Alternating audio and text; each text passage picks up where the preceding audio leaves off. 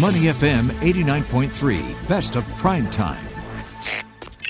You're listening to Prime Time on Money FM 89.3. Now, in Myanmar this week, more than 5,000 people were jailed for protesting against the February coup were released.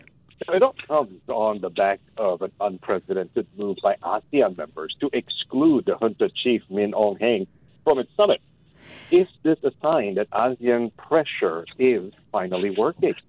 Well, joining us on the line now to give us his analysis is Dr. Gerard McCarthy, postdoctoral fellow at the Asia Research Institute at the National University of Singapore. Dr. McCarthy, thank you so much for joining us today. Good to be with you. So let's start off. Some activists say that the prisoner releases are a ploy by the ruling military to try to rebuild its international reputation. What's your opinion on this?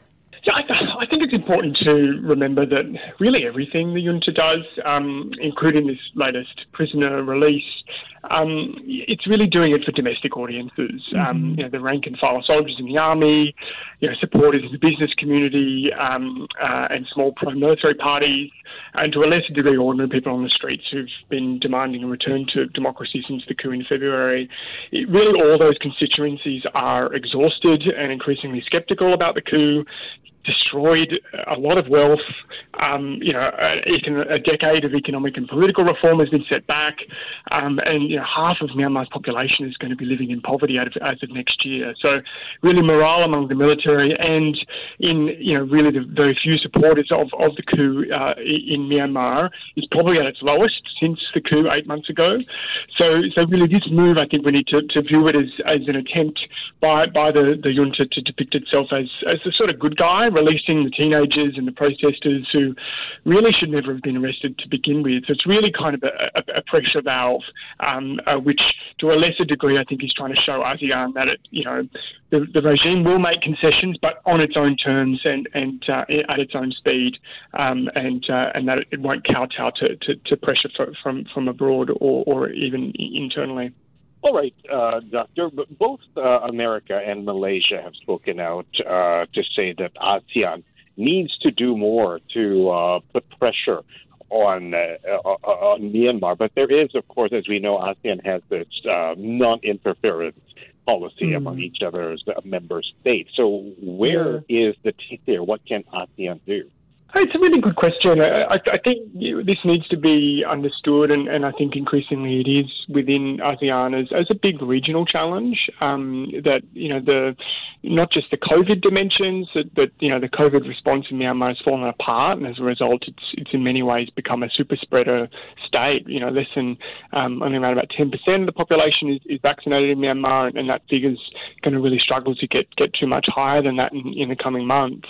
But also with the economic and conflict implications of the coup, you've got people crossing over borders, and that is really going to increase a lot in the coming months and into 2022. And so this is going to be a really big regional challenge, not to mention, so many people who've invested in Myanmar businesses and in the future in Myanmar. And so, I think trying to provide where possible an off-ramp from the current situation and also trying to work with all parties, especially with the National Unity Government and with the non-governmental actors in Myanmar to try and improve the situation on the ground. There's a real risk that partnering only with the military with the humanitarian situation could really worsen the political dialogue possibilities, but also just enrich the military who are not really acting in the interests of the people at all. So I think the trying to provide off ramps and looking at alternate ways to provide humanitarian aid is at the top of the agenda, I think, for ASEAN moving forward. And just on that, I mean, in the Straits Times today, just an hour ago, an article was published, and it's quoting Malaysia's Foreign Minister Saifuddin Abdullah, and he said ASEAN should do some soul searching. He also said that he reminded the meeting on Friday that ASEAN is about 10 member states, and as much as the issue is in Myanmar, it's local and national, it has an impact on the region, and that we should also recognize the concerns of the other 9 member states.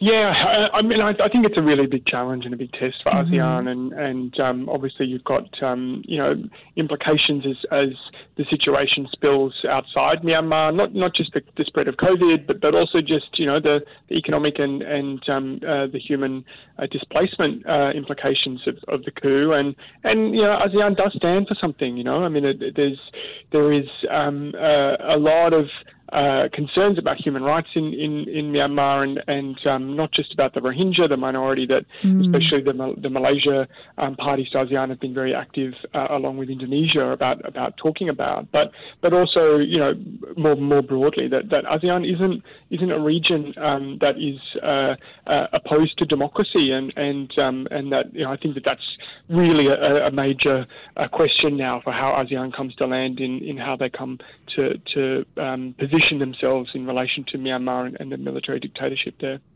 Doctor, let's talk about some of the important figures that were also released by the military government, including Aung San Suu Kyi's NLD spokesman and a famous comedian who were also freed. What does this symbolize? Yeah, I think it's interesting. I think the release of high-profile people obviously is really geared towards attracting both domestic and international coverage that there has been these releases. But I think it's also important to remember that there are already signs that there is sort of a cat and mouse game happening here of sort of a cycle of release and rearrest. None of these people really should have been in prison to begin with, and they were forced to sign commitments that they won't be involved in any kind of political social activism in the future. And yet, despite this, you've already had a number of people who were released just in the past 24 hours who've already been rearrested. So we do need to watch this space and see if people are released, both low and high profile, and if they have any scope to actually live a normal, free life, or if their freedom is really just house arrest with constant threat of re-imprisonment. Dr. McCarthy, do we know the latest situation with Aung San Suu Kyi? Yeah, she remains under house arrest in Naypyidaw, and I think there's a big question here about whether she will be released at some point in the future, and the domestic situation again is really important here. I think the military is trying to build a case against Aung San Suu Kyi and her party around basically exploiting COVID for political purposes and holding the election amid COVID restrictions, which the military feels that its party would have done better if the election wasn't held in pandemic restrictions. So, they're basically hoping to take her out of the political picture and transition to a new electoral system that better benefits the pro-military parties. But I think with all this escalating conflict and the economic damage that it's doing, I think there's a real question mark here about whether a return to any kind of stable democratic political order that is accepted by all parties in Myanmar, whether that's months away or whether that's years away and potentially even decades away. And so I think, that question of transitioning to a normal kind of system, that is going to be linked, I think, to whether Aung San Suu Kyi is released from house arrest or whether indeed she could die in under imprisonment. Well, speaking of that, is there another political figure that can rally the people of Myanmar apart from Aung San Suu Kyi? As you're talking about this decades down the road, what are we looking at for the future of Myanmar?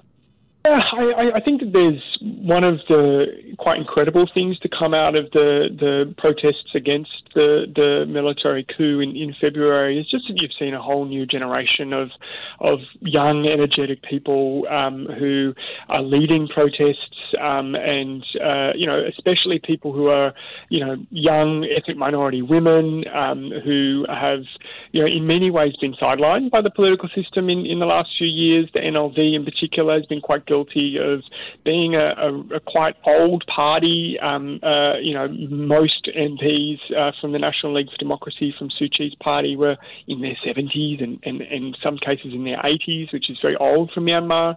And so I think that there's a new generation of energy and activism, which is a big question as to whether they could play a role in a system that, still entrenches 25% of seats in Parliament for the military, for example, which is a big debate, especially amongst the younger generation who just look at that and think that's not democracy if the military is sitting in Parliament in uniform trying to control, the reform process. And so I think there's a lot of new energy from the next generation, which will have to be brought into the political system at some point in the future. One more thing. What do you think these younger generation of political leaders can learn from perhaps the mistakes of Aung San Suu Kyi, if there are any? Yeah, I mean, I think the one of the challenges is how to create an inclusive system under the constraints that the military has put on political reform.